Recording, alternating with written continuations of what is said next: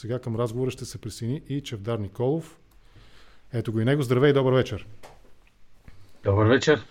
Благодаря ти много, че прие поканата ми за разговор. Наистина за мен е изключително интересно да разговарям с хора от твоето тесто замесени, защото в ситуацията, в която живеем, наистина хумора, сарказма, сатирата, сякаш са животоспасяващи. Това е, ще използвам една актуална политическа формулировка, това е ваксината, която ни предпазва от вируса на политическото безумие, който върлува в България.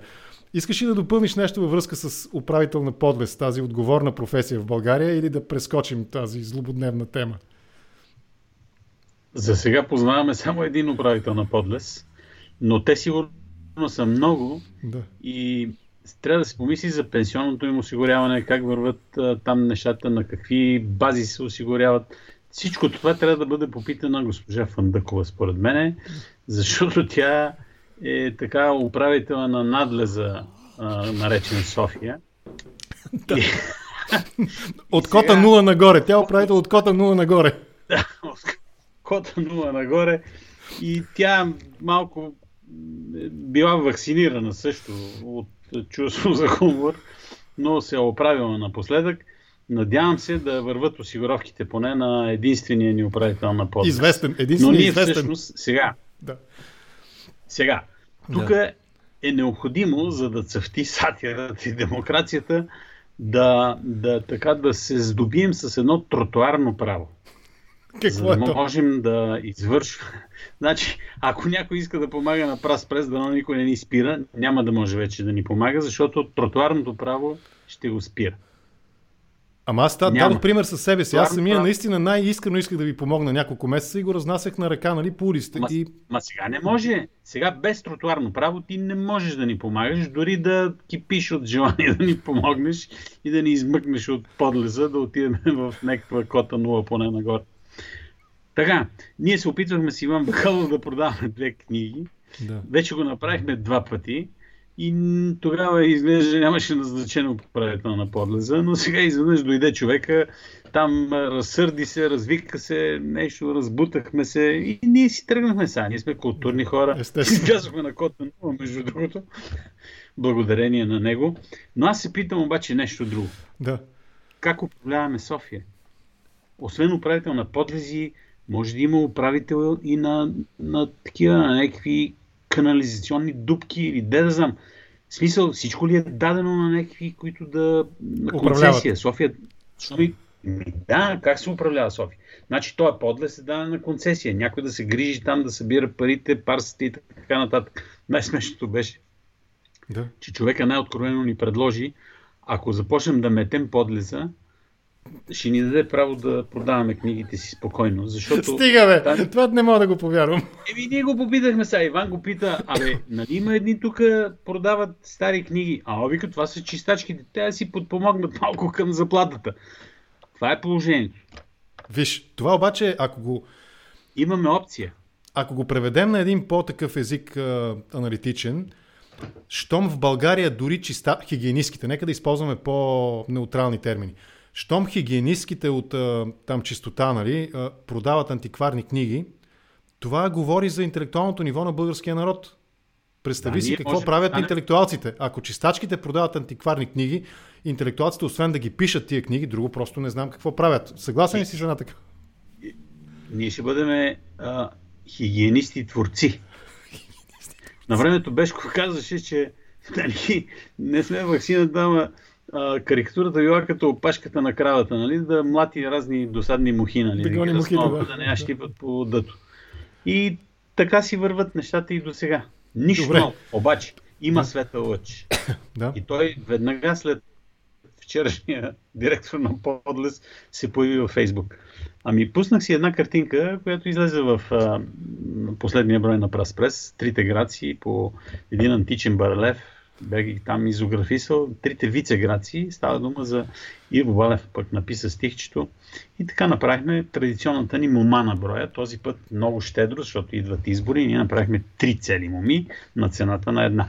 Да, ето 3 в 1. Да, и какво се случи? Изведнъж фраз, обаждат ми се от Фейсбук, всичко ви е изтрито, съжаляваме, тук има показване на женски гърди, зърна и там други описания също, генитали и така нататък и така нататък. Вие искате ли да протестирате? И аз веднага, нали, с глупавия съркъл казвам, да, ще протестирам сега, щом има протест. Аз и Йоло Дене сме първи. На протест. Тук натискам за протест. Съжаляваме, всички са заети поради COVID-пандемията. До тук бяхме. В раз изтрито всичко. И аз викаме ми добре. Кои бяха? Да, слушам те. Прекъснах. Трета грация. И пуснах на страница. Т.е. четвърта грация, която е перски, защото той вече стана грация. Така ослабна Гордия. Грация, да, грациозен е напоследък. Абсолютно. Грация и така. И какво става сега? Да. Не мина време, изведнъж аз трябва да си шерна моята карикатура с трите грации от стената на кандидатката Мария Касимова Моасе. Там си стои и никой не се притеснява от пишността на грациите. Като тя с хубаво чувство за хумор си е пуснала на стената, шервайки от мене. Сега, за да възстановиме баланса на сатирата, аз я шернах от нея, моята работа. Аз ще го направя и аз ще погледна специално и пропуснал съм цялата тази сага. Кои бяха другите две грации, освен госпожа Моасе? Другите вице-грации. Йотова и тази полковничката, как се казваше? Метева. Не, Мета. Матева. Матева майче беше и тя, да, като председателката на Народното събрание, бившата. Добре, да. Даде ми добра кукичка за интелектуалците хигиенисти. Сега, какво хигиенизират карикатуристите? Да започнем от там. През сатирата, за каква хигиена се грижите вие? Вашего брата хигиенистите с моли в ръка. Постоянно сме в подземнията и ръчкаме там някакви зловония. Опитваме се да направим живота в подлез България по-интересен и да се приема по-лесно и да се преглъща по-лесно с някакво чувство за хумор. Понякога обаче на нас в Прас-Прес чувство за хумор остава малко по-назад и излиза така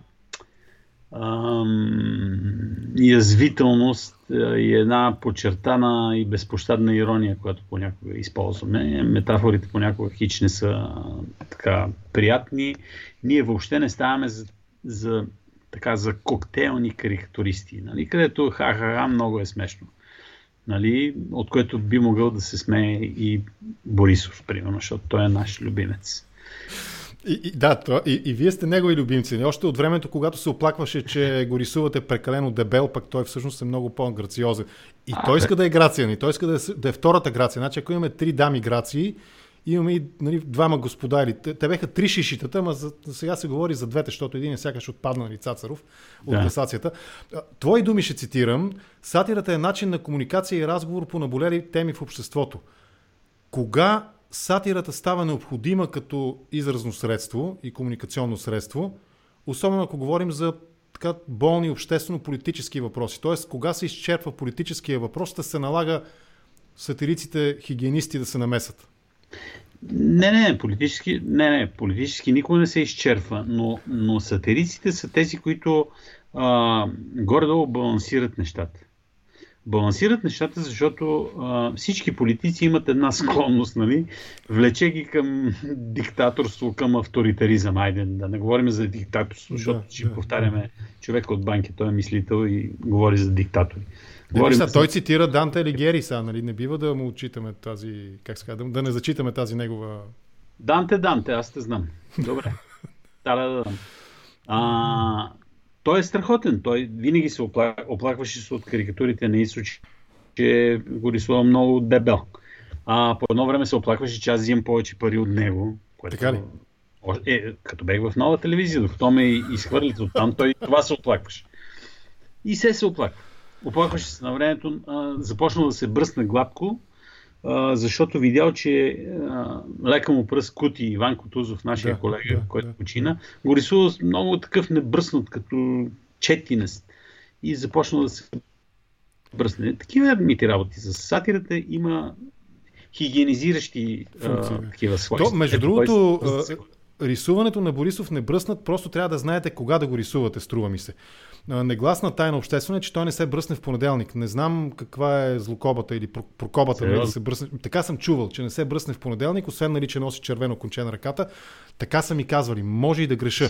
Тоест, винаги с десния крак напред. Като излиза на терена, вероятно с десния крак. Нали. Не знам, ако е левачка. От като си излиза, трябва с десния крак. Или ако головия крак му е левия, може би с левия, не знам. Тук с Ицо Стоичков ни трябва да се разберат по въпроса. Но това, което исках да те попитаме, по-скоро предложението ми е да го рисувате просто от вторник до неделя. Понеделника го прескачате. И вторник той вече е бръснат. Ага. Ще си загубим така влиянието. Той актуален ли е в момента? Борисов и той вече... във вторник се обръсва и става страхотно. Сатирата действа. Дори... Верно е, да. Понеделник го рисуваш небръснат. Ние сме съгласни да го нарисуваме като Супермен, но гладко избръснат. Гладко избръснат Супермен, а не като Джейсън Стейтъм. Леко не бръснат, да, американски такъв гангстер герой. Добре, Борисов актуален ли е в момента за рисуване? Виж колко нови звезди има на политическата сцена. Актуален ли е в момента и с какво, примерно, теб с какво би те провокирало, освен с нали, цитата от Данте Алигиери? Да, напоследък Данте Алигиери. Сега най-страхотното е неговото усилие, нали? Така по-бавно да се смъква по надолнището и той вече преминава всякакви граници на нелепи твърдения. Той постоянно твърди неща, които дори той не е успял да ги направи толкова лоши. И обвинява другите, разбира се. Борисов е много колоритен. Той самият е такъв един непосредствен извор на хумор по-скоро, не толкова на сатира. Но е неповторим. Аз, така като погледнем всички министър-председатели, които бяха до сега, някои бяха откровени сухари, докато той показва един много интересен характер. Нали? Ту се сърди, ту е хиден, ту така, смея се много бързо неговите настроения. Знаеш какво се сещам? Като разговарях с Сергей Йолкин, знаеш го, нали, този руски... Той е автор на Праспрес. Да, той е в Праспрес също така. Аз го питах тогава, смисъла на въпроса беше защо винаги рисува Путин като едно много мило, добродушно човече, нали, мъничко, добре изглеждащо, винаги благовидно усмихнат и така нататък. И той отговори, пак по спомен и по смисъл, отговорът беше нещо в тази посока, че за да не изглежда прекален хейтър от една страна и да го обвиняват в това, че нали, умишлено загрозява лидера. Да. И от друга страна обясни го пак с повече думи, разбира се, и с малко по-красив изказ от мен, но го обясни, че като го прави по този начин миловидно, това засилва сякаш неговия саркастичен прочит на личността на руския президент. Понякога, без това да е критика, понякога вашите карикатури, нали, събирателно на екипа на Праспрес, минават красивата граница. Разбираш, винаги рисувате някакви наистина красиви, нали, красавци, ето трите граци, нали, само това, което обясни нали, за картинката, на мен ми дава идея, нали, какво мога да видя, като я погледна след малко, ще се уверя в правотата си. Красотата, необходимо условие ли е да спестиш красотата, за да засилиш сатирата? Въобще красотата и сатирата, да ми го обясниш. Бре, стана много сложно. Да, опитвам се. Принципно, ние поправяме, т.е. още по времето на Ренесанса, когато човек става в центъра на всички така на библейската история и човека бива рисуван с своята красота, с своето голо тяло, с своето излъчване, нали, особено от италианците. Тогава се появяват и карикатуристите, които да държат за една връвчица така човека, да не може да се изравни с Бога. И ние поправяме така или коригираме и преувеличаваме природата. Ако природата е объркала нещо в носа на някой или в ушите му, ние го преувеличаваме съвсем. За да държим точно това. Да не стане така, че ние да направим някаква нова вавилонска кула, защото казахме вече преди, че политиците имат една такава склонност да се самоизвисяват и в своите очи, и особено от ласкателите, които са около тях. нашата работа е неблагодарна. И тук красотата не е наш прием. Примерно Анибал Карачи, който е направил първата формулировка за карикатура, той казва така. Художника постига истината чрез една перфектна визуализация. Да. А карикатуриста постига истината чрез една перфектна деформация. Тоест това също може да бъде красиво. Да. Добре, но е въпрос на култура, въпрос на натрупване. Ето културата и българските политици през въпроса, разговора за сатирата. Защо според теб са толкова докачливи? Това какво не всички, означава? Дадох пример с кандидатката, колежка, журналистка Масе, да. Тя все пак е отвъд границата на политиката все още, нали? Е по-скоро в границата на... Имам и други примери. Дай ги, но да формулирам въпроса. Значи, говорим общо, нали? Общо. Говорим за суета у политиците нашите или по-скоро жанра сатира все още не е намерил достатъчно сериозна почва у нас. Ако, да речем, приемем, че е била изгубена в периода 44-89, все още у нас сякаш, струва ми се, поправи ме ако греша, няма достатъчно почва наистина за политическата сатира и най-вече за разбирането на политиците към политическата сатира. И двете. Да. Едното е от суета и второ е от всеобщата атмосфера. Всеобщата атмосфера, която не позволява, нали, да се приемат някои крайности, нали, възможности да сатиризираш някого до край, да се възприема като част от комуникацията в обществото, от част от начина да заявиш нещо, начина да прокараш една идея. Тоест, или пък да бъде контраидея на това, което прокарва някой политик. Това е част от културата, която ни липсва. Ние може да сме стигнали до някаква вид култура и то може да се каже добре до 1944 година и след това изведнъж попадаме в едно почти средновековие в това отношение. И то има една такава инерция.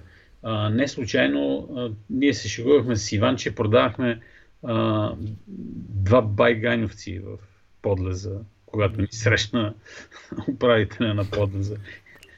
Една книга за Тодор Живков и една книга Байганьов, с който, както казва Иван, удивително прилича на премиера Борисов. Това са илюстрациите към... Даже гърците бяха объркали, нали, помниш този сюжет гръцки? Гърците бяха объркали по много странен начин, ама това за данайците го знаем, нали. Тоест при тях не се знае точно как е. Ние тази идея имахме и когато излезе гръцката версия на Барбаганьос, изведнъж ние се отказваме. Казваме, тя пробиха идеята. Добре, ама горкият грък се извинява там близо седмица, оттегли си всички неща и решихме, че може би той ще мине малко като подгреваща група за нас. Някои успяха и се здобиха с това копие на гръцкото издание с въпросната снимка на корицата. Да. Като говорим за сатира, много често така възниква въпроса за какво може и какво не може сатирата, какво е допустимо и какво не е допустимо. Изобщо такъв въпрос сатириците вълнува ли ви? Има ли граница, която не би трябвало да прекрачвате? Да, това е... Това се определя... Няма написан учебник. Да. Това се определя от личната култура, от личните намерения на автора или на карикатуриста. Ще говорим само за карикатуристи. А също се определя и от нивото на цивилизованост на обществото. Има някои неща, които тук няма да се възприемат добре, но да речем се възприемат в други общества добре. И това разминаване между тази цивилизационна подготовка да видиш едно нещо в нормална светлина, като комуникация или като някакво мнение, което може и да те обиди, да те засегне, е въпрос наистина на цивилизация. Защото ако, да речем, някой просто смята, че щом е карикатура, т.е. нарисуване в някаква ситуация, това значи адски обидно. Не е така. Нали? Във Франция не е така. И в повече случаи в Западна Европа не е така. Но тук в България все още минава едно такова... не е хубаво много. Даже с някои политици най-изненадващо са приемали нещата по-свободно дори от мои колеги. Да. Аз съм присъствал на такова нещо. Да речеме, един любител на карикатурата беше Симеон Сакскобургготски. И за Живков казва, че е събирал карикатури за себе си и вицове за себе си. Чувал съм такива коментари. Събирам, ама на Тодор Цонев разказваше друга история на време. Така ли? Каква е? Кажи, моля те, не я знам наистина. Тази история, че той твърдеше, че са го завели от Държавна сигурност една вечер, някъде към турската граница и казали, тук на 100 метра е турската граница, бягай, вика, да се отървем от тебе, нали? Един вид писнаница. Пак е имал късмет, че са го пратили към Турция, а не към някой лагер, примерно, или към някой... Не, трябва да ти робиме в нещата, да те контролираме постоянно, вика, дотук ни, и теб те тормозиме, айде бягай. Обаче той казва, усетил се на времето и казва, не, въобще не ще да бягам. Тоест, мисля, че той е мислил, подозирал е, че те ще го застрелят на опит за бягство. Класическата схема, да. Колко обичал сатирата, ако се позовем на Георги Марков. Друга картина, да. Друга картина, да. Сакскобургготските прекъснах. Той е обичал карикатури за себе си. Да. Събираше карикатури, мои колеги, така, с пиетет, нали, Ваше Величество, не знам какво си. И в един момент аз му викам, нали, много благодаря за големия ви нос, защото много лесно рисувахме карикатури заради големия нос. И те се вцепениха, колегите около мене, леле, и сега как ще реагира. Той вика, леле, и започна да разправя история с неговата сестра, как се движили в Мадрид и там някакъв уличен художник изрязвал с ножичка профили. Да. Изрязал нейния профил и казал, вие имате такъв бурбонски нос. Хубав, нали, тук, ха-ха-ха-ха, и тогава се отпуснаха и колегите карикатуристи. Може би, виж сега, ако, нали, изобщо извън политическия разговор за Кобургготски, за Сакскобургготски, може би все пак един човек, който има самочувствието на цар, за него е нормално и приемливо, до царя винаги има шут. Прощавай, че сравнявам вашата професия, нали, с тази, но често, примерно от историите за Акбар и Бирбал, нали, шута на царя, на великия император Акбар, нали, Бирбал обикновено през шегите казва много важни неща. Нали, една от любимите ми истории, дето преминал границата, нали, шута, и царя му казал край, нали, премина границата, избери си смърт. И той се замислил и казал, искам да умра от естествена смърт. Та покрай величествата винаги има, нали, хора с сатириците, нали, шутовете, нека го кажем така. Може ли това да е едно обяснение, неговата благосклонност към вашего брата? Сигурно. Тоест да не бъде някакво негово искрено отношение към сатирата, просто така е прието. Да покаже, синя кръв да покаже. Да. В неговия двор, да. Така е прието. Още веднъж да подчертая, че той е царя, а всъщност шута е някой друг. Да. Добре, ако се върнем пак на политическо-сатиричната тема, пак твои думи ще цитирам, българинът е най-опасен, когато си мисли, че е прав, да не ти е пред очите, да не е срещу теб. Нали? Това са твои думи от твое интервю, нали, преди време. Да. Политиците априори се мислят за прави. Те затова влизат в политиката, затова искат властта, защото са прави. Да. През това нещо как би разказал за конфликта между сатирата, между сатирика, между карикатуриста и политика?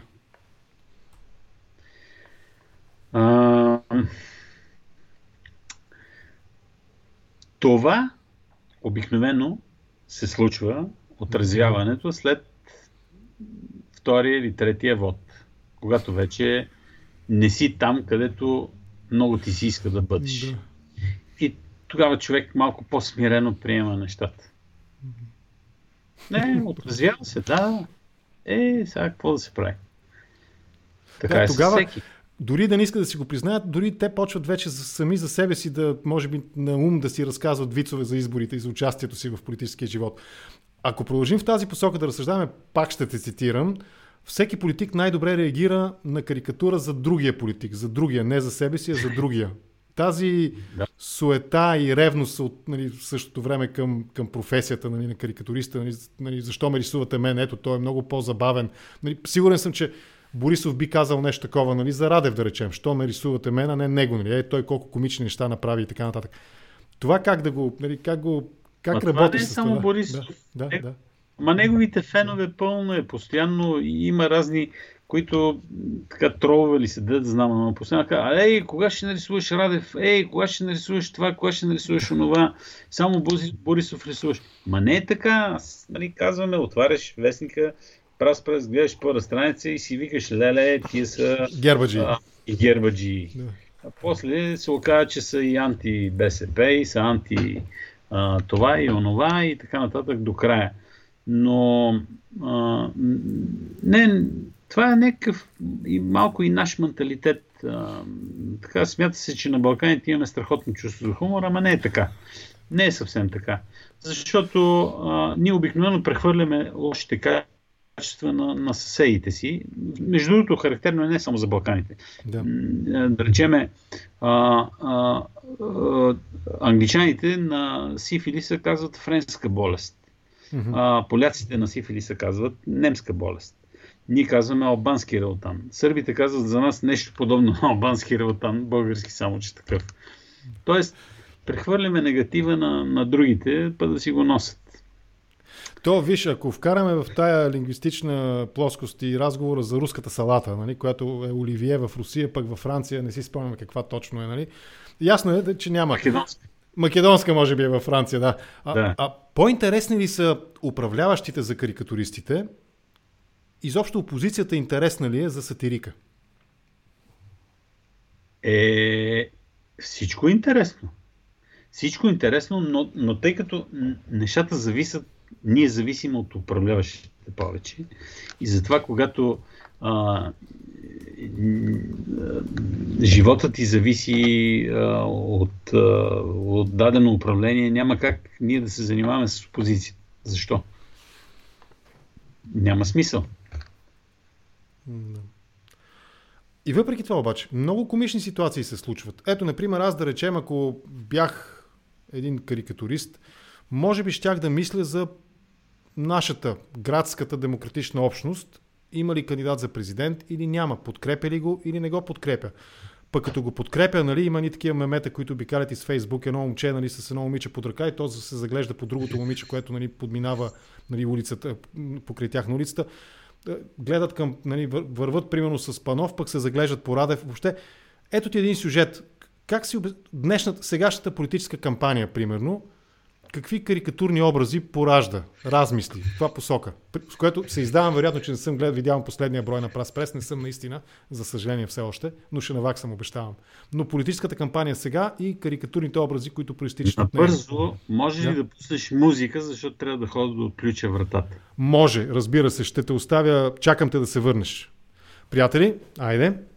Приятели, извинявайте, господин Николов, което вероятно е индикация, че ще приключим бързо разговора. За съжаление, вероятно му идват гости, някой звънеше на вратата. Помолиме, сега ще ви забавлявам малко аз, доколкото мога. Междувременно, разбира се, ще направя кратка реклама на канала.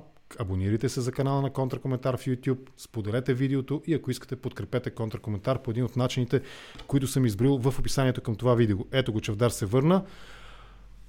Въпросът ми беше карикатурните образи, които поражда сегашната президентска и парламентарна кампания.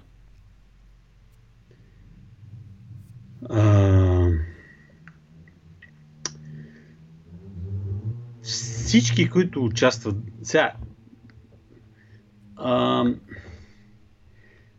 за мен е малко почти нелепо в ситуацията да така някои търсят къде е лявото, къде е дясното, къде е центъра, къде е полуцентъра, полуляво. Аз съм един от тези, но те слушам сега саркастично да ми мислиш къде бъркам. Въобще не е съществено това, защото в случая имаме да решаваме други проблеми и проблемите са такива с мафията. Мафията, разбира се, тя се е разположила навсякъде, където го казахме. И в лявото, и в центъра, и малко по-наляво. И на кота 0, и под кота 0, навсякъде. Да, навсякъде е мафията. Но въпрос е не да изберем по-малкото зло, но в случая да не се замисляме за това. Да можем и да разговаряме, защото когато има някаква опасност, тя е опасност за всички. от българската мафия страдат и така поддръжниците на дясното и поддръжниците на лявото в България. Да. Затова съм склонен да не приемам тези афекти за ляво, за дясно, а пък басните за някой, който ни пази от комунистите, вече мисля, че не е съществено. За съжаление, упропасти го. Борисов, нали, това е негов лав, упропасти темата за комунистическото минало точно по този начин. Звънна някой, имаме ли още 10 минути да довършим разговора? Значи, кой е звънно? При теб, нали, отвори вратата. Аз си отворих вратата вече. Можем да продължим още 10 минути, ще ти бъда благодарен, ако можем. Чудесно. Има един-два въпроса от хора, които ни гледат. Господин Муса задава въпрос от неговата съпруга. Явно ни гледат семейно, за което им благодаря. До каква степен политическата сатира, използвайки карикатурата, отразява народопсихологията и обратното? Това е въпроса на господин Муса. Ти не го виждаш на екрана, но аз го показах на екрана. Добре, за да... Сега винаги карикатурата така метафорично ние обличаме в една така тясната дрежка на действителността. Една карикатура, за да стигне бързо, трябва да използва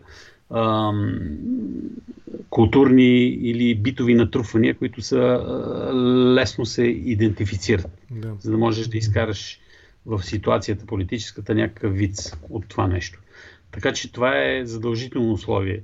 Ние, използвайки народопсихологията, използвайки някои така характерни елементи на нашето мислене.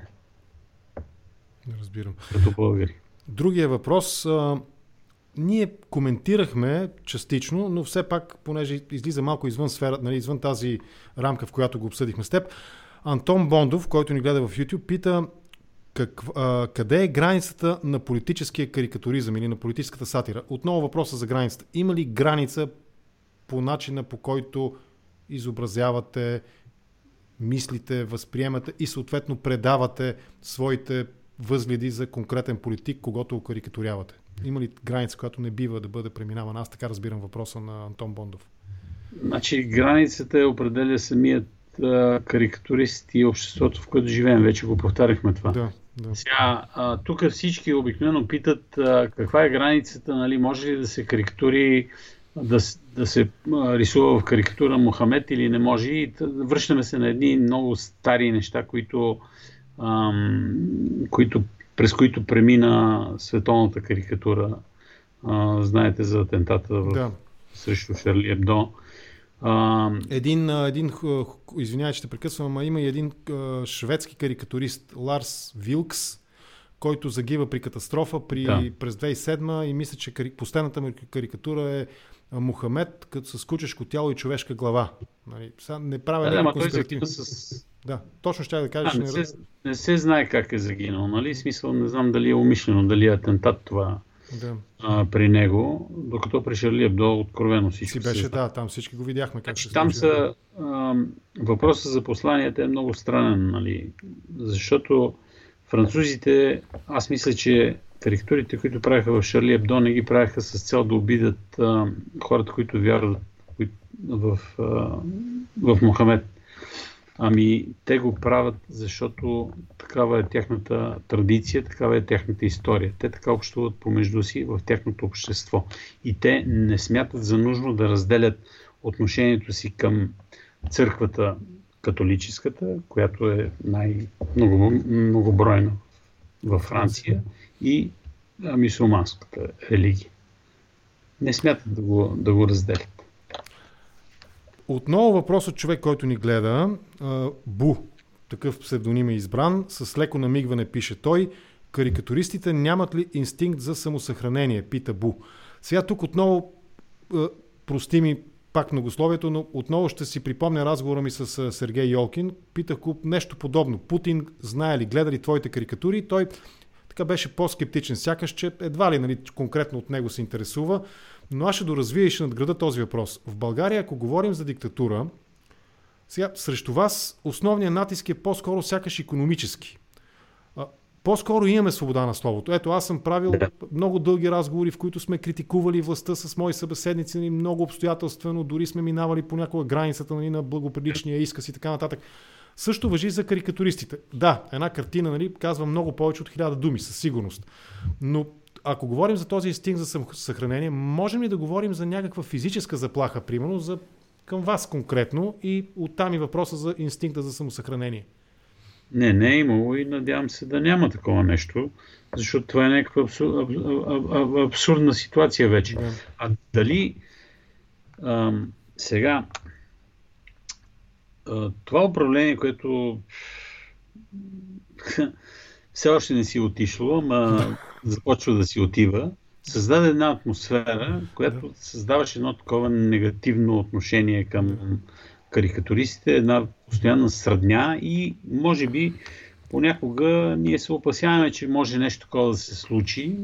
Слава Богу, има някакъв разум в българите все още, но да речеме Йокин, както е казвал, не знае дали Путин му гледа карикатурите. Ами на времето, преди да стане войната в Югославия, когато бомбардираха Югославия, всъщност това не беше война, Холбрук водеше преговори с Слободан Милошевич. Да. И той отива един вид при него и му казва: Виса, ти вече си застанал в дъното на една улица, от която няма изход. Ти нямаш правосъдие, ти си диктатор, ти нямаш свободни медии. Къде? И той казва: така ли? Изважда един куп с вестници Данас, където колегата Коракс постоянно го рисува. Той го рисува неистово, откакто е застанал, нали, като такъв пръв държавен и партиен ръководител от Слободан Милошевич. Го рисува. Виж какво правим за 2 стинки постоянно. Но това понякога те много лицемерно го използват, нали, тази свобода в своя полза.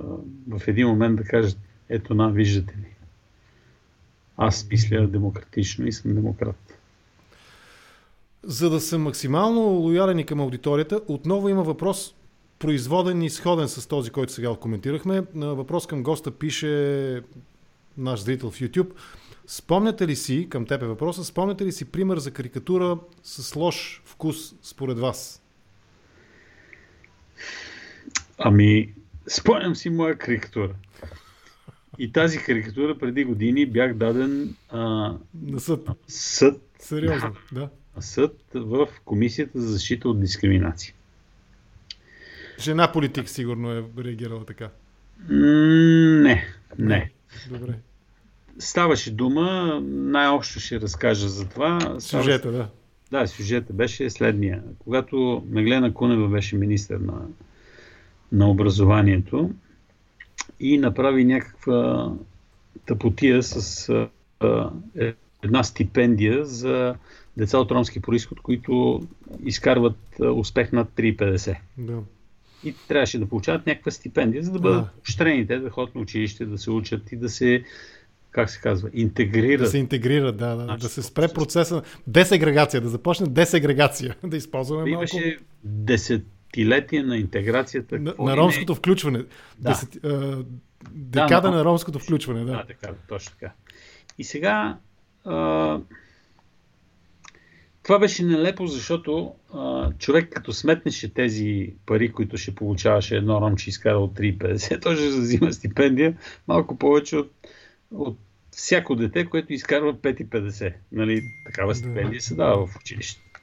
И аз нарисувах една. Там Кунева се мотае, чуди се, нали, там с едно куфърче с пари, а се наредила една цяла опашка с наши събратия роми, с малки деца, боси, голи, пушещи и така. И първия казва: айде, какво си циганиш за 30 евро, защото ставаш. И заради циганиш ли беше цялата история? Да, и едни момчета, така от едно левичарско издание, и като ме емнаха, аз съм обиждал, ама бяха писали до Комисията за защита от дискриминация, може би на 2 страници, ама наистина приличаше на донос. Дори се описваше този човек, това момиче носи обувките на майка си големи, следователно, значи то няма обувки малки, те не могат да си ги купат, значи са някаква долна прослойка в обществото и така нататък. Това е жанра, автора искал да каже. Да, автора е казал еди какво си. Стана така, че комисията отказа да образува дело. Добре, ама след това мина се там известно време. Борисов каза, че ще строи магистрали на знанието. Такава беше формулировката. Тоест, имаше акцент в неговата политика за образование. Дрън, нали? Всичко беше за да каже магистрала на знанието. Той, нали, от магистрали разбира. И така магистрала. И аз немах си някаква работа и взех да нарисувах една каруца с наши събратия роми. Пълна каруца с деца, пушещи, нали, явно ученическа възраст и Борисов като полицай, нали, защото той беше полицай, ги спира и сега какво правим, нали. И отново същото левичарско списание, като ме емнаха и то път комисията наистина образува дело. Така. Само че аз очаквах тази реакция на тези симпатични колеги журналисти и се бех нарисувал като главния ром, който кара конската каруца, нали? С фаз в едната част на устата и така нататък. И комисията поиска от нас доказателства и така нататък. Явихме се, появиха се 3 човека, облечени в тоги. Аз взех да се притеснявам вече, защото изведнъж става много сериозна работата. На мен ми казват ответник, на него му казват ищец, вика майко мила. Но чакай, това е в комисията, това не е в съд, това е в комисията, така ли? Да, в комисията. Те са в тоги и казва, ето да каже ответника, да каже ищеца. И аз се ушишаих. Но комисията за решение, че карикатурата си служи с ирония, метафори, там изредени са маса прийоми, които могат и да обиждат. Така че аз съм човека, който спечели дело, нали, за това, че моите колеги карикатуристи от тук нататък могат и да обиждат за своите карикатури. Да. Добре, айде, не искам прекалено много да ти отнемем време, защото, нали, се разбрахме в някаква времева рамка да се вместим, а аз предпочитам да съм по-дисциплиниран. Да минем с опит така да иронизираме или да сарказничим по отношение на кандидатите. Добре. Да започнем с Луна. Според теб Луна кога се сети за лустрацията? И въобще какъв отпечатък Държавна сигурност може да оставила в нейното съзнание, за да го изважда това като своя основна кандидат президентска теза в момента, лустрацията? Не знам. Нищо не знам за Луна. Добре. Това е аз като с македонски произход, какво да кажа сега? Ой ти Луно... Вземи македонска. Кандидатко македонска. Да делиме между всички. Добре, решила е лустрация, хубаво е решила, ама за какво го е решила до сега? Да не би да има някакви парчета, които изпяла Луна с такъв подтекст, силно антикомунистически. Примерно не е била подгряваща на Васко Кръпката, да речем, певачка. Не знам. Да е била. Добре. И за илюстрацията. Вървим нагоре, нали, по социологическите прогнози. Господин Панов, че ga буде или няма да ga буде в кампанията? До някъде може и да го бъде. Може да ga бъде, да ga буде. Не, той е симпатичен човек, ама ми се струва, че малко време имаше да бъде представен. Да, много късно. Кандидат. Факт. Мисля, че малко време. Даже дори в началото си мислех, че той леко не се ориентираше добре, но сега гледам напоследък интервюта, добре изглежда. Но разбира се, безспорният фаворит е Радев.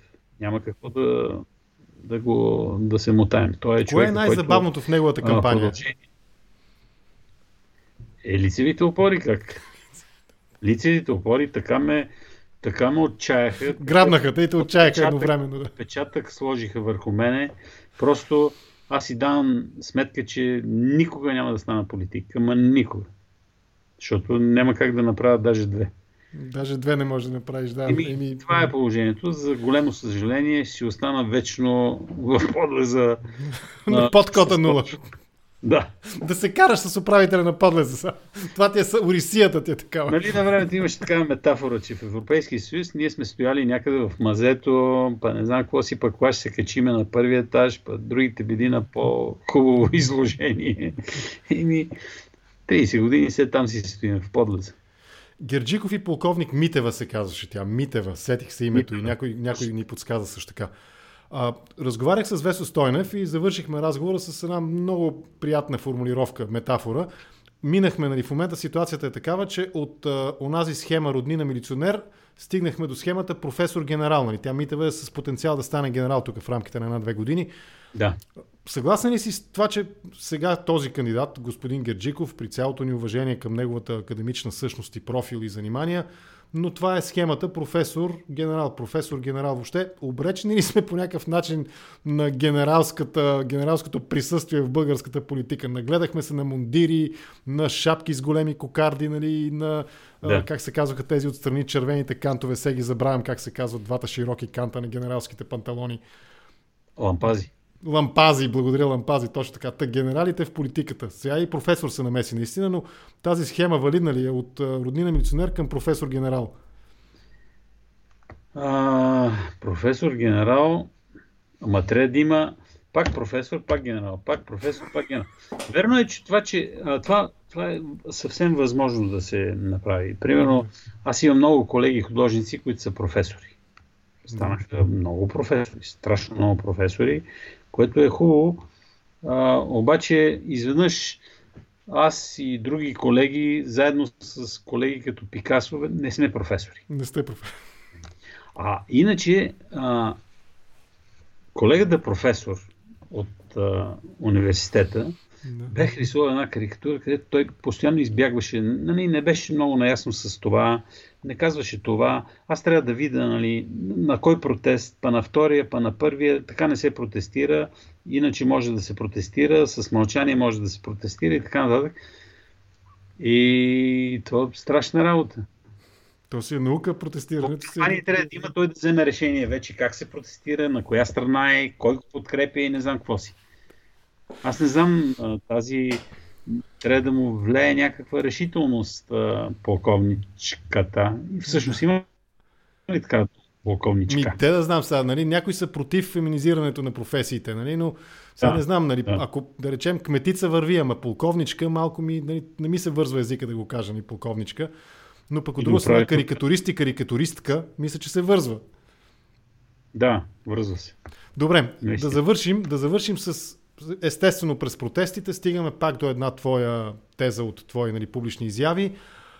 Казваш почти буквално, че се случват напоследък, това разбира се е по време на протестите през лятото, това твое интервю, случват се необясними неща и го казваш в контекста на това, че политиците, в контекста на протестите, политиците се отказват от разговор помежду си. Това може би е някъде между двата парламента, нали, или след втория, не си спомням точно датата на интервюто. Това как, нали, то е комично наистина. Целият този напън да променяме и в същото време, нали, не можем да говорим помежду си нормално. Разтълкувай, молите, думите си, нали, за този отказ на политиците да разговарят помежду си. Те винаги са много странни. Това е убежище. Отказват да разговарят помежду си, те не се явяват вече на дебати. Да. Няма такова нещо. Сега тук кандидатстват се кандидат президентските двойки да се явят на някакъв дебат. Дали ще стане, мисля, че няма да стане. Но това е пак на Борисов измислица, да може да бяга и да си говори от джипката с хората. Тоест, това е така безпардонно и ехидно отношение към обществото. Да. Те, не можейки да разговарят помежду си, е малко и заради тези пречки левица, десница, защото те се опасяват, че ако вземат да разговарят с някой от десницата с левицата, веднага се ревни, ще се каже, мали, той предаде четата, какво става. Бащина дружина предаде. А иначе, като се обърне палачинката, те винаги се сещат. Я да си спомним как, примерно, за свободата на словото. Да. Значи, банкера на годината, и то на продължение на много години, Василев, да. Цветан, който е белградски гражданин, все още, изведнъж започна да се седи за свободата на словото, след като го срита глутницата и го изхвърли в Белград. Видният колекционер също. Видният колекционер в Дубай също се сети за свободата на словото, ама след като отиде в Дубай. Нека си чужбина им действа много така умилително по отношение на свободата на словото. Както и братя Бобокови. Значи до момента, преди да ги подгонят, нали, аз не бях чул те примерно да финансират някакъв вестник или нещо опозиционно или не знам какво си. Да, не казвам, че трябва да финансират прас веднага. Но въпросът е, че няма такова нещо. Но сега изведнъж един от тях много говори за свободата на словото. Всички така се сещат в последствие. Добре, аз общо взето мисля, че изчерпах въпросите си към теб. Само да видя дали има някой въпрос, който да съм пропуснал и да приключим разговора тази вечер. Секунда само да видя. Да, един коментар тук си маркирах. Освен да благодарим и ние на драгите зрители, този коментар, който маркирах, Димитър Христов пише: отново искам да ти благодаря, че ни среща с Чавдар Николов. Аз ти благодаря на теб, господин Николов, за това, че прие поканата ми за разговор, да поговорим за сатирата и политиката. Може би последният ми въпрос, с който приключваме. Виждал ли си ескизи на господин Борисов? Той за малко да стане почетен член на Съюза на българските художници, или все още не си имал тази възможност? Това е удоволствие. Може би той ви е рисувал вас. Карикатури на невъзпитаните карикатуристи. Сега, това е една от причините аз и да не съм член на СБХ, защото той можеше да стане член на СБХ. Просто вече не съм член на СБХ, но е една от причините, не е само това. Разбира се, ние трябва да се доверим на човек като Вежди Рашидов, който беше министър на културата, който твърди, че той драска страшно талантливо. И не знам дали го цитирам по памет, че драска... че много хубави скици правил, нали, как се казва. Да? Ние официално сме казали, че господин Борисов, ако загуби, той много често се е закамал, че може да рисува по-добре от нас карикатури, че ако като напусне политиката и няма... Добре дошъл. Вече, ще му дадем рубрика в Прас-прес да рисува, ако иска само пише. Може да рисува, а може и да пише.